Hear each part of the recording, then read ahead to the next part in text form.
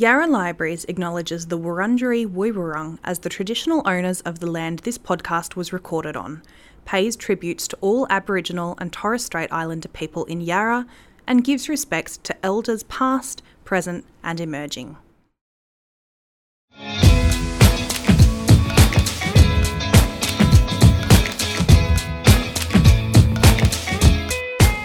You're listening to a Yarra Libraries podcast.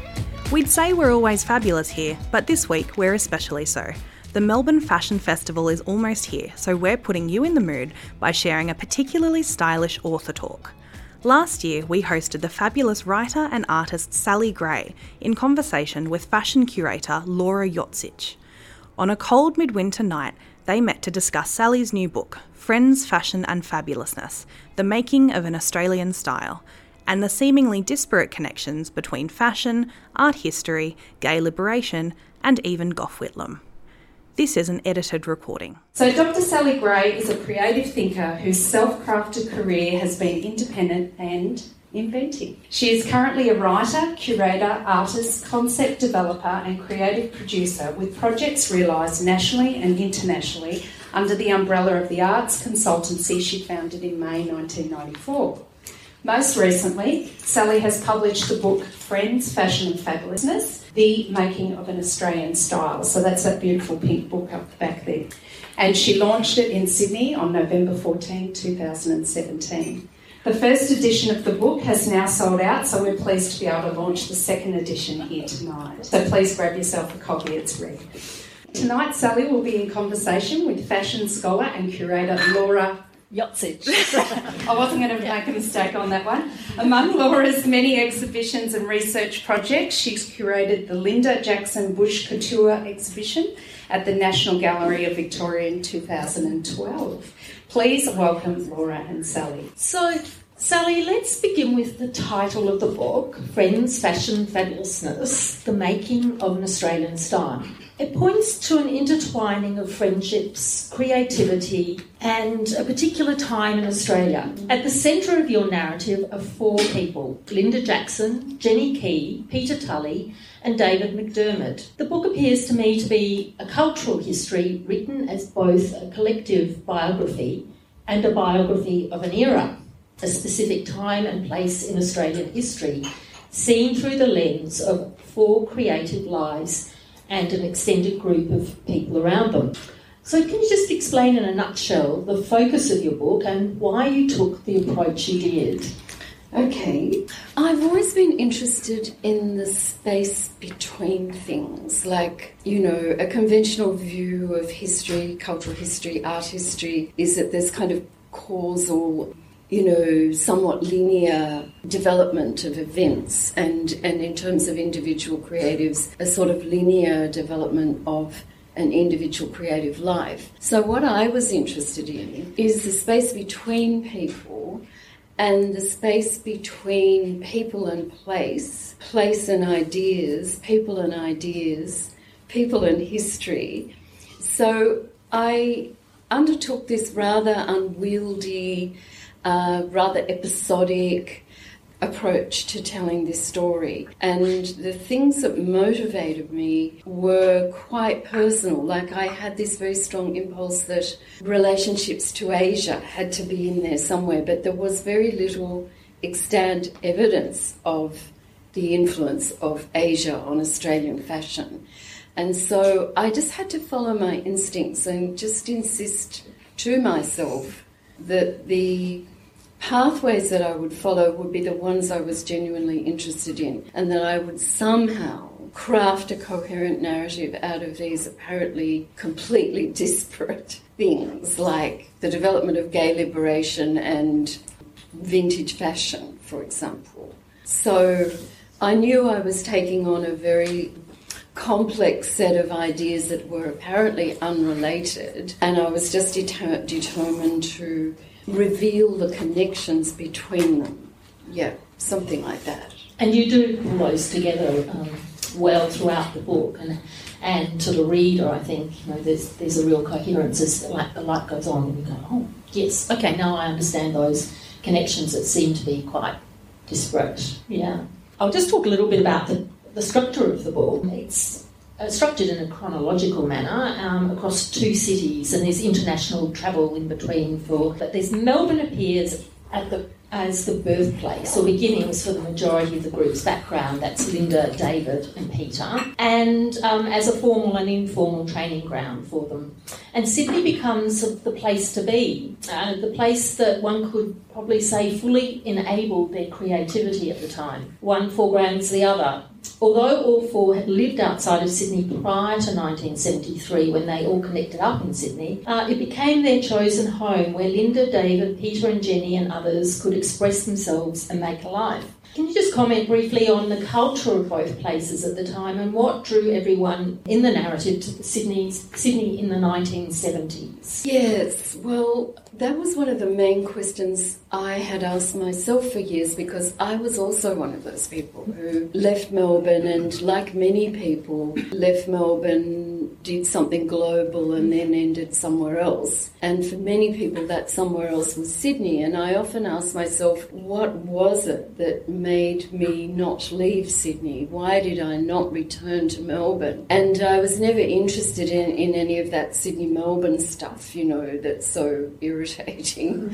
So I was interested in investigating what it was about the city of Sydney that acted as a kind of magnetic force field for so many young people at that time. And a lot of it was that Sydney is a very light place. It's made of sandstone. It's built on sandstone. Its principal old buildings are sandstone. It's golden. It reflects light. It has a lot of light. That light has an impact on the intensity of colour, and the fact that it is a sort of temperate / subtropical city means that it has a very lush and sensual atmosphere compared with the city of Melbourne, which has a completely different climate, is made of a dark blue stone, has a different ambience altogether. So there was a kind of lightness in Sydney, in both metaphorically and literally, and a kind of colourfulness, both metaphorically and literally, that just drew these people. And it coincided with the election of the Whitlam government and a sense of cultural optimism. It also coincided with the pre-history of gay liberation, where Sydney was, as Dennis Altman says, the place you went to be gay. So there were all kinds of magnetic forces that operated at the time for people from Melbourne who travelled and who were looking for a kind of ongoing adventure and inquiry in their lives, who didn't want to return to their roots but wanted to keep on travelling. And by travelling, I mean literally travelling culturally into newness, and because of the colour and optimism that sort of coincided, it was like the cause and the effect almost became a self-perpetuating set of circumstances. Yes, and there's also that aspect of light and water. Absolutely. Light on water. Light on yes. water. Yeah. And the Emerald City, you know, Yes. the idea of sparkling water, sparkling. And as David said in a letter to Fran and Linda, when he and Peter decided from Thailand that they would move to Sydney, he used the term Tinseltown, which is the term that's used for Hollywood. So this idea of Emerald City, Tinseltown, shining, bright, full of light, etc. Yeah. I'm just going to sort of move back to Melbourne and the beginnings, and part of the wider circle of people whose creative lives intersected and ran in tandem with Linda, Jenny, Peter and David were Paul Kraft and Clarence Chai, who opened the shop Paraphernalia in the Metropole Arcade in Melbourne in 1970. They sold decorative arts and second-hand clothing and textiles, which they picked up in junk shops and markets. Clarence also sold designs under his own label and Jenny Bannister's early fashions. So what was the importance of a place like Paraphernalia to the group, which you write about quite extensively in the book? Yeah, I was very concerned to trace the prehistory of the Flamingo Park Circle, because at the time I wrote this book, everybody in inverted commas knew that there'd been this phenomenon called Flamingo Park, and there was Linda Jackson and Jenny Key, and it was this big cultural Australiana thing, and so everybody had a greater or lesser knowledge that there was this group of people in Sydney. But I wanted to trace the prehistory. I wanted to trace the prehistory of the relationships and also the sensibility. And that's why I spent quite a bit of time describing the Melbourne scene and the meeting of Clarence and Paul and Murray, who's in the room, and Paul Kraft. I had a strong feeling that the Paul Kraft-Clarence Chai phenomenon in Melbourne was very important and had never been written about. And it was an opportunity to put some roots into this story and to trace Linda Jackson's lineage back into Paraphernalia. So to answer your question, the importance of Paraphernalia was twofold in relation to this book. One is the first iteration of Paraphernalia in the Metropole Arcade, where Clarence and Paul sold both bric-a-brac and vintage clothing. And Linda Jackson worked in Clarence Ties. There were two shops. Paul Kraft was in charge of the bric-a-brac, and Clarence was the vintage clothing and the beginnings of making what you might call fashion from vintage fabrics and vintage clothing. And Linda Jackson worked for Clarence. And so, in a way, Linda Jackson is completely enmeshed in the history of Paraphernalia and therefore is part of the whole lineage and the genesis of some of the ideas. So there's that. And then there's the fact that Paul Kraft gave Linda Jackson her first exposure in Sydney when he, as a by then quite globally significant decorative arts dealer, had a stall at the Winter Antique Fair at Bonython Galleries in Sydney and gave Linda a spot where she put her earliest publicly exposed fashions. And that was then seen by Jenny Key, who was told by friends to go along to Bonython Gallery because there was this phenomenal clothing there and she just better get along there and just better have a look at it. And so she did. And she was totally inspired by what Linda had created and felt that she would love to have Linda's things in the shop that she'd just opened called Flamingo Park. So there's that. But the other thing that I thought was really important is the relationship at that time between decorative arts dealing and fashion. And, you know, fashion is always in an ecology that relates to art and design of all kinds and craft. But in that moment, decorative arts dealing had a very big role in the cultural learning of this group of people. It was through decorative arts and the collecting of tat, as it was called, they learned design history and cultural history and learned the relationship between fashion history and the history of decorative arts. So Paraphernalia was vital in all those complex ways.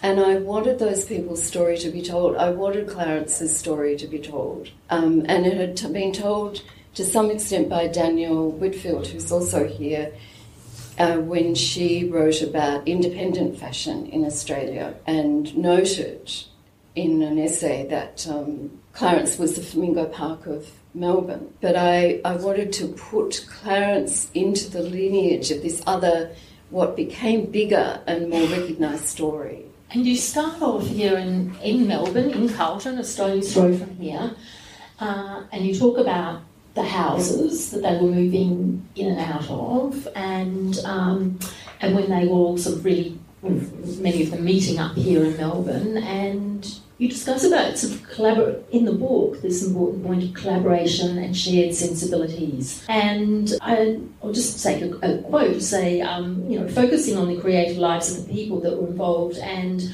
a mutually enhancing cultural influence that was in large part to do with their associations with each other and their shared collective aesthetic preoccupations. And I really haven't just mentioned paraphernalia.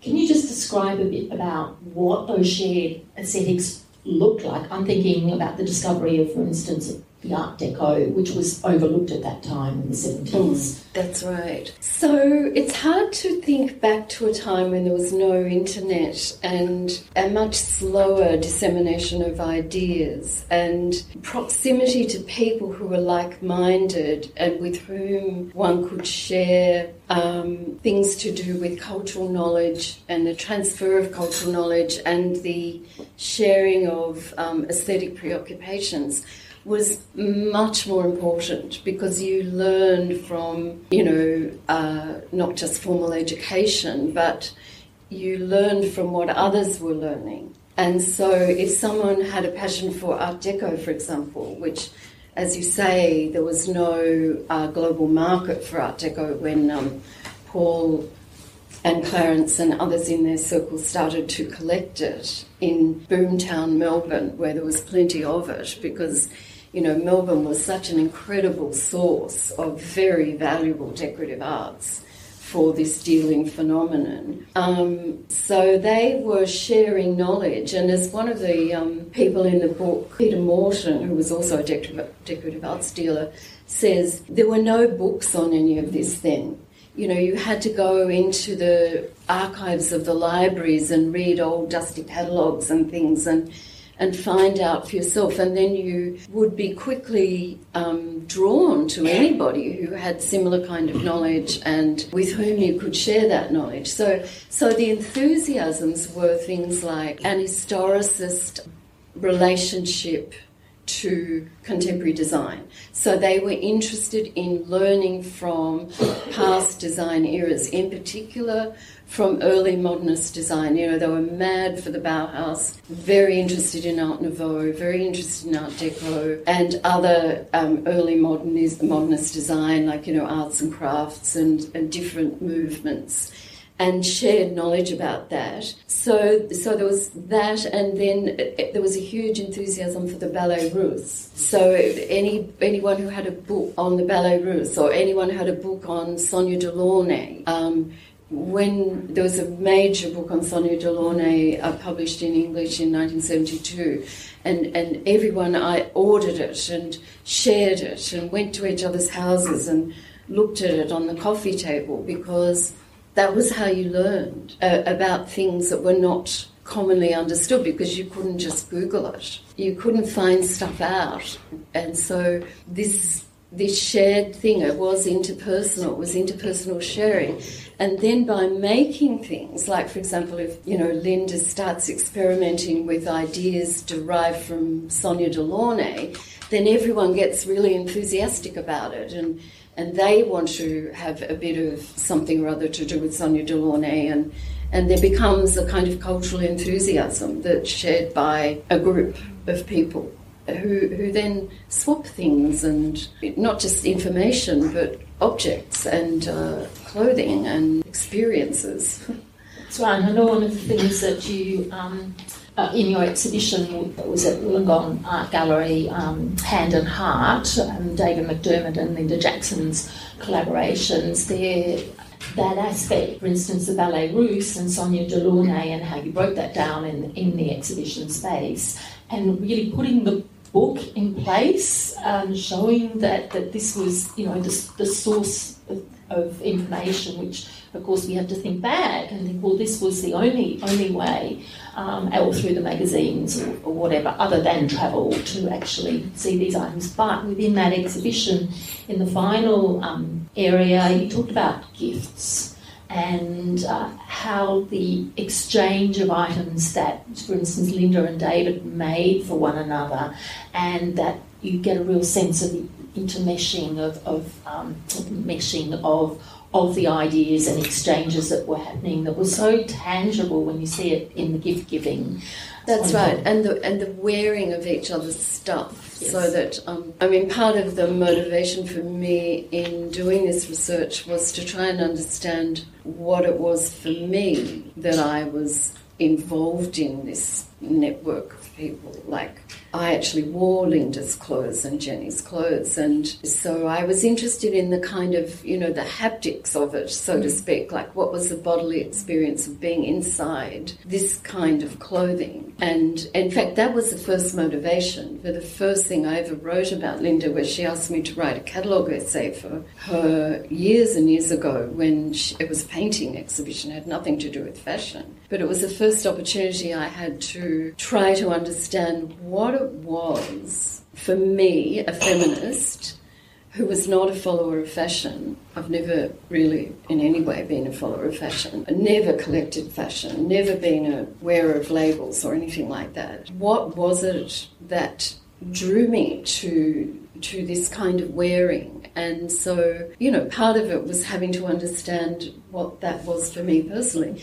And that happened for everybody who was, people swapped their art for a dress. Or my ex-husband, Brian Sayer, who was also a decorative arts dealer, which is half the reason that I was in this circle, would sell furniture to Linda Jackson or Jenny Key, and so I would then get clothes. So there'd be these contras where people were swapping. So I would get, a credit where I would go to Linda's studio with a bundle of fabric that I'd chosen myself and say, I'd like a dress that's kind of a bit this and a bit that, and we'd sit on the floor and have a few cups of tea and we'd come up with this thing, and it would be, it would be a collaboration. It would be a discussion that led to the creation of a material object, which in the end was her work, her design, her making, but a collaborative process. And that went on between all of the people in that circle, the swapping and gifting of material culture. I probably should just emphasise, when we're talking about going there and discussing with Linda, having a piece made, that all these were actually one-off pieces, particularly when you see the hand-painted pieces that David McDermott collaborated with Linda in her work. Peter Tully's jewellery, which we'll talk a little bit further on about David and Peter's work, but one-off or certain iterations then of a design that was then sold through Flamingo Park Frock Salon. But indeed, this idea of art fashion that was also put forward, particularly in the early 80s, where there were, throughout the 80s, some art fashion exhibitions that were seminal, like at the Art Gallery of New South Wales, that Jane Detelliger curated. But this idea of the performative aspect of dress, and that will now bring me to the question about the idea of fabulousness that is in the title of your book. Let's talk about that. Why? What was it that was actually fabulous? It seems to me it's both external in what you wore, but an internal idea too about being fabulous. Yeah. In fact, when I was sharing the drafts of this book around, including to Laura, to get feedback from trusted colleagues, one of them said, I don't like the title. No one will know what you mean by fabulousness. Don't use that title. And as Annie, who's sitting there, knows, we played with so many different titles, and this title just kept happening, and it just had to be that it was fabulousness, because it was this amorphous, indescribable idea that people were putting forward that was to do with a new queer consciousness. It was to do with people who were not, at that stage, homosexuality was still illegal in New South Wales, and there was an insistence that straight society could just bite the dust because we were fabulous anyway.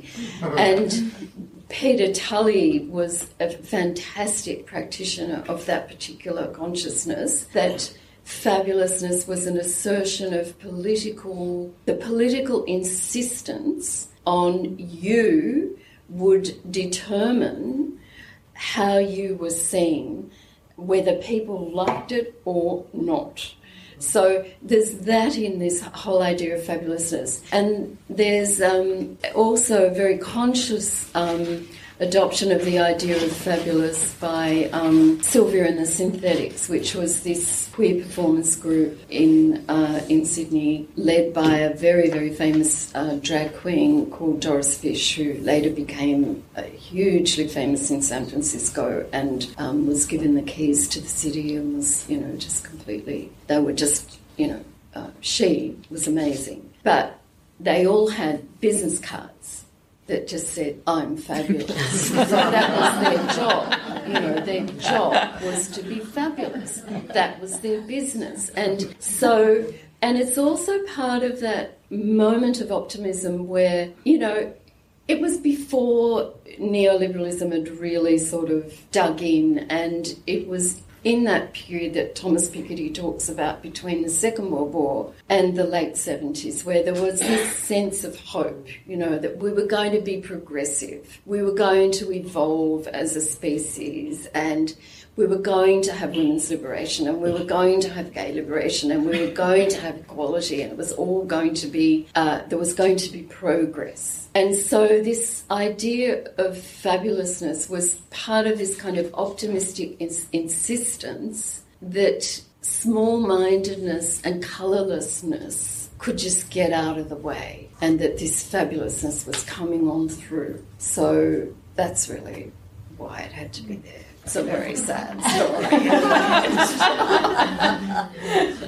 Which brings me to the next question, really, is about that time, a sense of hope and optimism, and the 70s in Australia. And Jenny Key had gone overseas at the age of 18 in 1968. She was born in Sydney, and she went and lived in London and spent a number of very seminal years for her there, working at the Chelsea Antique Market, with the Australian-born Vern Lambert, who had a stall there. And so she talks about having her fashion education there in London. Of course, at that time in the late 60s and early 70s, she was exposed to the youth-oriented fashion that was happening there. Linda and her partner Fran Moore and Peter Tully set off and travelled through Asia and ended up in Paris, and they were away for 2 years. And then they all sort of seemed to filter back to Australia, 72, 73. And, of course, we know this is the time, 72, when the Whitlam government was voted in, and there was that sense that something could be done here for creative types wanting to come back. So if you could just sort of elaborate a little bit on that specific time. Yes, and that again is kind of hard to imagine back to a time where all these expats who'd left because Australia was so boring and had been, there'd been a Liberal government for 23 years, and it was a very bland society. There was huge censorship. It was closed. It was a closed society, and people left. I left. Lots of people left. And then in 72, it was like, the lights went on back in Australia. And so a lot of people came back, and they had seen Australia from the outside. So they had this perspective and a confidence, having lived in other places and seen how things were done in other places. And so they came back with this sense that they could contribute and that there could be a new way in this country. So really, all this stuff in this book is kind of part of that ferment.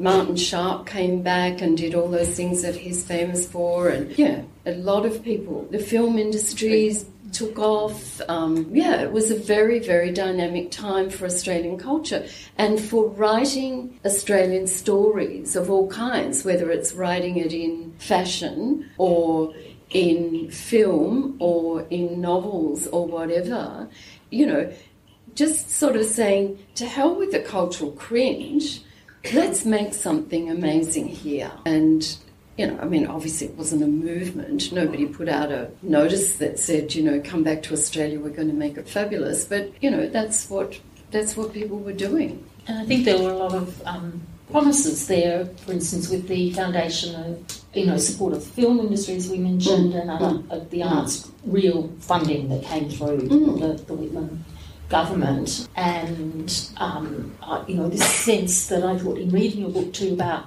Australia to the world, but also the world discovering Australia. And there's this great quote that you open the book with the shoe designer Manolo Blahnik, who only as late as 2007 said that, in the 70s Australia was the most exciting creative place. What do you think he was, I know he's looking back, what do you think he detected? Well, really, he was just talking about the fact that he knew Vern Lambert, he knew Anna Piaggi, and through those people he knew Jenny Key, and he knew of Flamingo Park and Peter Tully, and so it's kind of hearsay in the sense that he got this impression that Australia was the most creative place in the world. It doesn't mean that anyone else thought that. It doesn't mean that Australia was on the map culturally or anything like that, in fashion or in any other way. But he did say that. He did say it in interview to Professor Peter McNeill in 2007 or whatever, whatever the date was. And it's the impression he gained from knowing those people that there was this hugely dynamic thing going on. And Anna Piaggi publicised them in Italian Vogue. She publicised Jenny and Linda's work and Peter's work. And so there was, but in no way could it be said that their work was recognised overseas. Not really. Not like Akira Izugawa is now or anything like that. It's just not comparable. Actually, just to give us a bit of sort of background about Flamingo Park Frock Salon and the Flamingo Follies parades. So in 1973, Jenny Key had come back from overseas. She had this idea to open up this frock salon, and that was something quite different from anything else. And that talked about how she met Linda Jackson at the Bonython Gallery's Winter Fair. Linda was showing, actually at that time she was making really retro-inspired, 1950s inspired fashion using vintage fabrics and she was making up into little sort of shirts and play suits and dresses and things like that. So Jenny saw her work, and that was the beginning really of the two of them starting to work together for a collaboration that lasted for 7 years. Now, what they also did, which was quite, I guess, an important part of the visuals, I guess, and the performative aspect, was the Flamingo Follies annual parades that ran from 1974 to 1981. And they were really eagerly anticipated events, and they incorporated art, fashion and music. Now, you were at a number of them, and at the first one in 1974 that was held off-site at Hingara Restaurant in Chinatown. And can you just describe the atmosphere, really, what that was like? So at that stage, Chinatown was, it was a very down-home Chinatown. It hadn't been sort of all tricked up the way our Chinatowns are tricked up now. And the Hingara was a very humble, ordinary Chinese restaurant that was Jenny Key's father's favourite lunch spot, because he worked at the Haymarket, and Chinatown was right in the Haymarket, which was where the big wholesale and retail market was then. So the runway was the restaurant tables. So the models walked on the tables and the audience sat round the edges of the table. So, it was on maybe a sort of L shape or an E shape or something like that. And it was very sort of not glamorous. It was more funky than glamorous. But the audience was everybody from society to people in drag to art dealers, students, feminists, incredible mix. So it was a cultural event as opposed to a fashion event.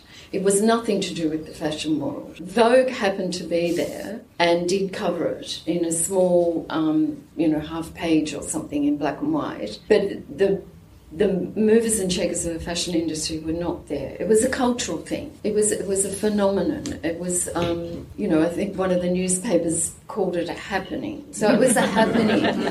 It was a happening rather than a fashion event.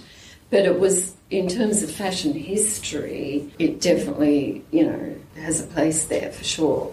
Yeah.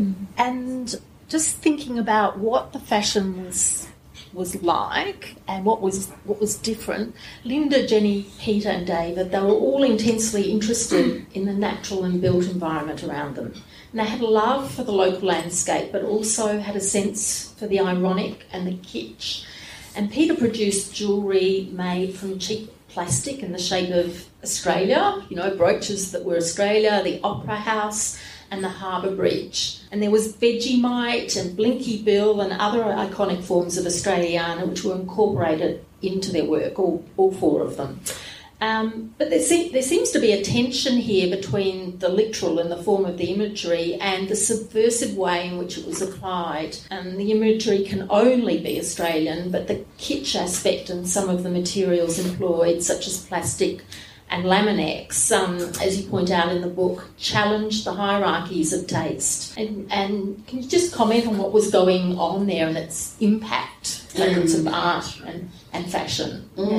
Yeah, again, it's really hard to conceive of how out there that seemed to be. We've become so used to a kind of incorporation of Australiana imagery and everything now, but to use Australiana at that stage was regarded as just completely bad taste. One, it was Australian, and that automatically meant that it wasn't cultural. And two, it was like, it's a bit obvious, isn't it? That type of thing. Like, isn't that sort of a bit kitsch? And so there was a complete embrace of the idea of kitsch and a complete refusal to adhere to the hierarchies of good taste, of sober good taste, and the use of plastics and the use of high key colour and the use of Australiana imagery, vulgar Australiana imagery was regarded as outrageous. And it took some years before it became fashionable. So it was subculturally adopted instantly. Subculturally, it was like adored straight away, because there was an embrace of the ironic and the just a sort of a way of thinking about art and culture that was kind of rebellious, I suppose, and insistent on difference, I suppose, really is what it is. And so it took a while. I mean, in the end, Peter's jewellery was in all the, in the art museum shops and everything. But in the beginning, it was really, really plastic, kitsch, Australiana. And the same with Jenny and Linda's clothing. People thought it was vulgar. Like Jenny's knits. Yeah, Jenny's knits with koalas all over them. Very vulgar, very vulgar. And also, just the very high-key colour was regarded as, if you had any taste, you wouldn't really go there. And a lot of the newspaper coverage used the word colour in a quite ambiguous way, like colourful, sort of like, it could mean fabulous, or it could mean, they really didn't know any better, so they had bright colours.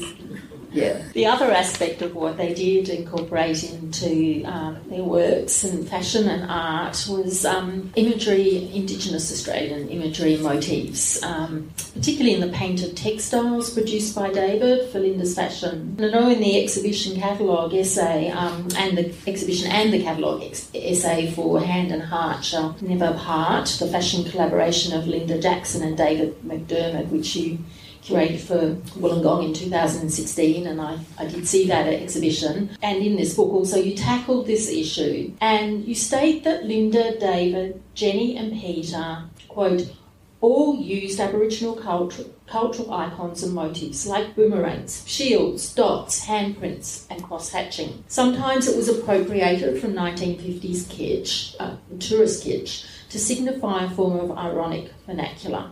And sometimes it was taken from original artworks. Jenny, Linda, Peter and David supported Indigenous self-determination. They nonetheless uncritically employed Aboriginal motifs to denote Australianness. So how was this viewed by the group at the time and the wider public and also Aboriginal people then and now? Yeah, very, very difficult subject and very difficult to talk about. I've never approved of the use of... I never bought or wore anything like that.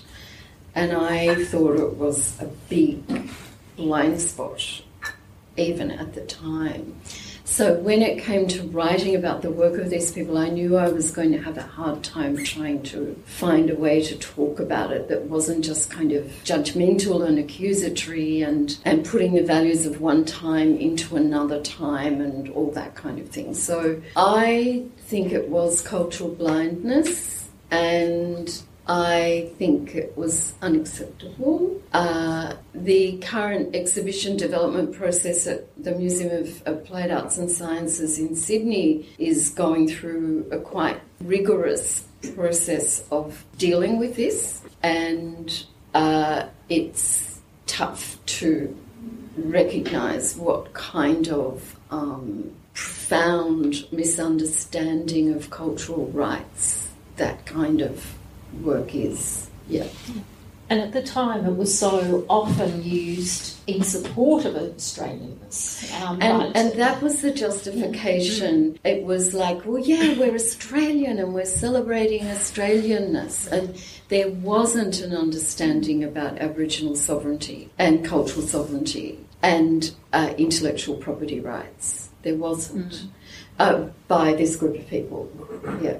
While the imagery that the four used was often celebratory, much of it had a political edge, and this leads me to Peter and David's work and queer culture in the 70s and 80s in Australia. Homosexuality was only decriminalised in New South Wales in 1984, and in 1972 David was the first Australian man to be arrested in the course of demonstrating for gay rights. And you state that David and Peter, through their work and their self-fashioning, were, to quote, making a world that was more exciting, adventurous, fabulous and more equal than what was on offer from straight society. And in doing so, they became known as the art and fashion queens.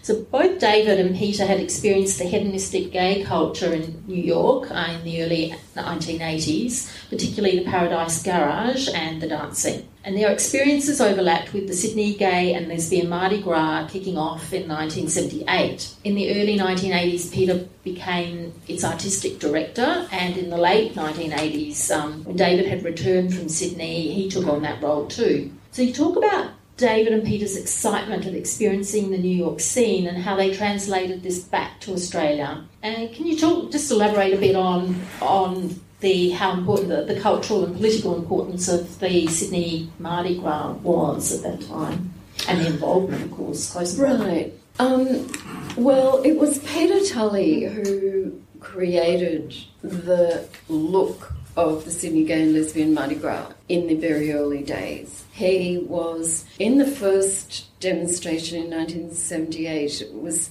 pretty much a political demonstration. Some people dressed up. Peter was one of them. But it wasn't really like a cultural phenomenon in the way that it became. And Peter always had this idea that you had to demonstrate what kind of world you were wanting to create. You had to actually make it. And so he set out to do that. So David was the intellectual who had the reading and the understanding of gay history and the political hard-headedness. He was a committed political activist, and all his work was committed political activist art, or most of it was. For Peter, it was more about expressiveness and insisting on freedom and the expression of freedom. And so Peter's, and of course they were both there in 78 and in their different ways were the makers of it, but it was Peter was, he became known as Mr. Mardi Gras because he was the one who created the look, who ran the workshops. He was the one who got the space they rented. He was the one who pulled the teams of volunteers together and inspired them to make all the floats and all the performative street parade stuff. So it was like it went from Peter making jewellery to Peter making costumes that were sort of body size, to making costumes that were bigger than body size, to making gigantic performative street sculptures to make this cultural phenomenon of the Sydney. At that stage, it was called Sydney Gay Mardi Gras. It wasn't until 88 that and lesbian got to be in there, thanks to, a level of activism that had to make that happen. Yep. I mean, that absolute fabulousness, as you described, growing and becoming bigger and bigger, and the costumes themselves and the event itself. A bigger forum on which to do it. Like the dance floor at the Paradise Garage was the most incredible phenomenon, and that gave him a bigger framing and stage than making jewellery, and then the street became, Just explain what the Paradise Garage was in New York. Well, it was, it started in 1977. It was a private club, a membership-only club. It was black, very few white people. It was small. Its DJ was the very, very famous Larry Levan, who was the inventor of garage music, house music, along with, another DJ in Chicago. The two of them, who'd grown up together in New York, kind of made the whole beginning of dance music. So it had probably the best sound system in the world. Absolutely extraordinary phenomenon. Millions of books have been written about it. In fact, that's where my research started. I knew that I had to find the words to describe what the Paradise Garage was like and why it was what it was and what was it. And that's really what took me back into academic research, to find a way to describe this cultural phenomenon. And then that led into writing about Dave McDermott, and then that led into writing about all of this. And clearly they brought those experiences, and in the book you write about quotes from David's letters saying just how New York and almost overwhelmed by what he was experiencing there, and then that aspect, as both of them came back and just brought that excitement. Yeah, and people were looking for a cultural vehicle to express gay liberation, and that cultural vehicle and that sort of political impetus came together. Yeah.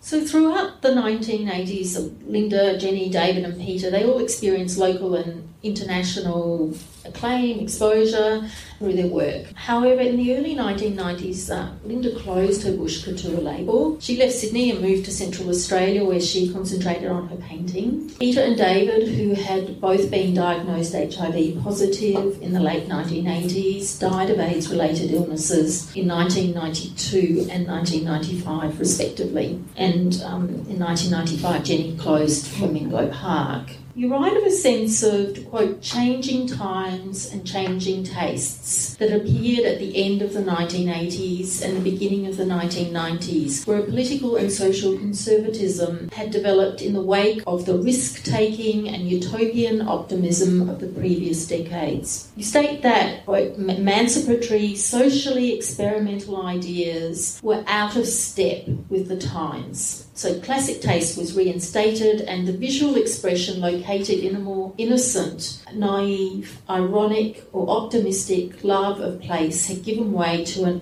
arch-restrained approach to design, synonymous with international sophistication. What was happening culturally and politically, and how did this sort of affect the perception of Linda, Jenny, Peter and David's work at this time, really? We're getting to sort of 1990. Yeah. Oh, gosh, it's so complicated. Well, my current area of interest is the beginnings of neoliberalism, and so I'm kind of enmeshed in that. So just to give a sort of simple, quick answer, because I know we're running out of time, is to say that, you know, there was, well, it's the Reagan and Thatcher moment, really, and it's global, and it's the beginning of the counter-revolution, really, that was instated in the 80s. And so culture, I'm not saying culture follows economics in some sort of simplistic way, but culture is an expression of its time, and, you know, it just was more conservative, and it was the conservative forces were beginning to take back the territory that had been won by progressive forces, and that is expressed in culture. And so everyone wanted to look neat and tidy and do power dressing and big hair, and I mean, yes, it was very colourful and a bit out there. It was like very, very naive, hippie-ish, bit dumb, really. You know, that was how it was viewed. History is like that. There are big changes and shifts. Yeah. And, you know, AIDS had a huge impact on culture across the world, in the Western world. In, you know, huge numbers of people died who were some of the most creative, innovative, powerful thinkers in the world, from Foucault to David McDermott, you know. It did have huge impact on what was possible in the world. Yes, and that second half of the 80s and sort of darker era. Yeah, this is a good moment, isn't it?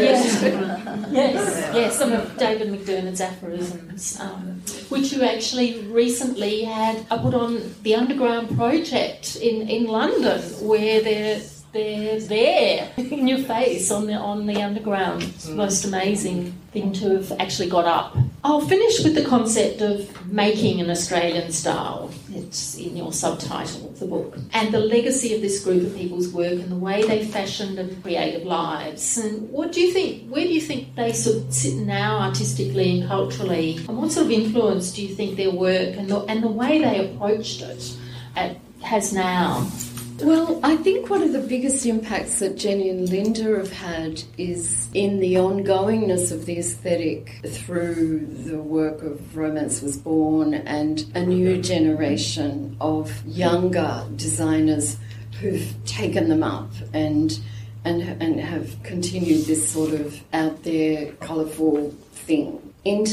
David's legacy, I think, is ongoing in a quite serious way. I think David's globally, I think, you know, scholars are gradually understanding who this Australian artist was, who was pretty much unknown. And Peter, unfortunately, Peter's legacy is, I think his legacy is sort of inserted in the history of Mardi Gras, but because Peter died without a will, his estate was never managed, and yes, it's a bit unfortunate that, you know, control of Peter's copyright is not been managed, and so no one can sort of write about Peter really, because they can't get copyright clearance to use his work, you know, to illustrate the writing of his work, about his work. So look, I don't know what the legacy is in any ongoing way, but just more or less what I've said. Yeah.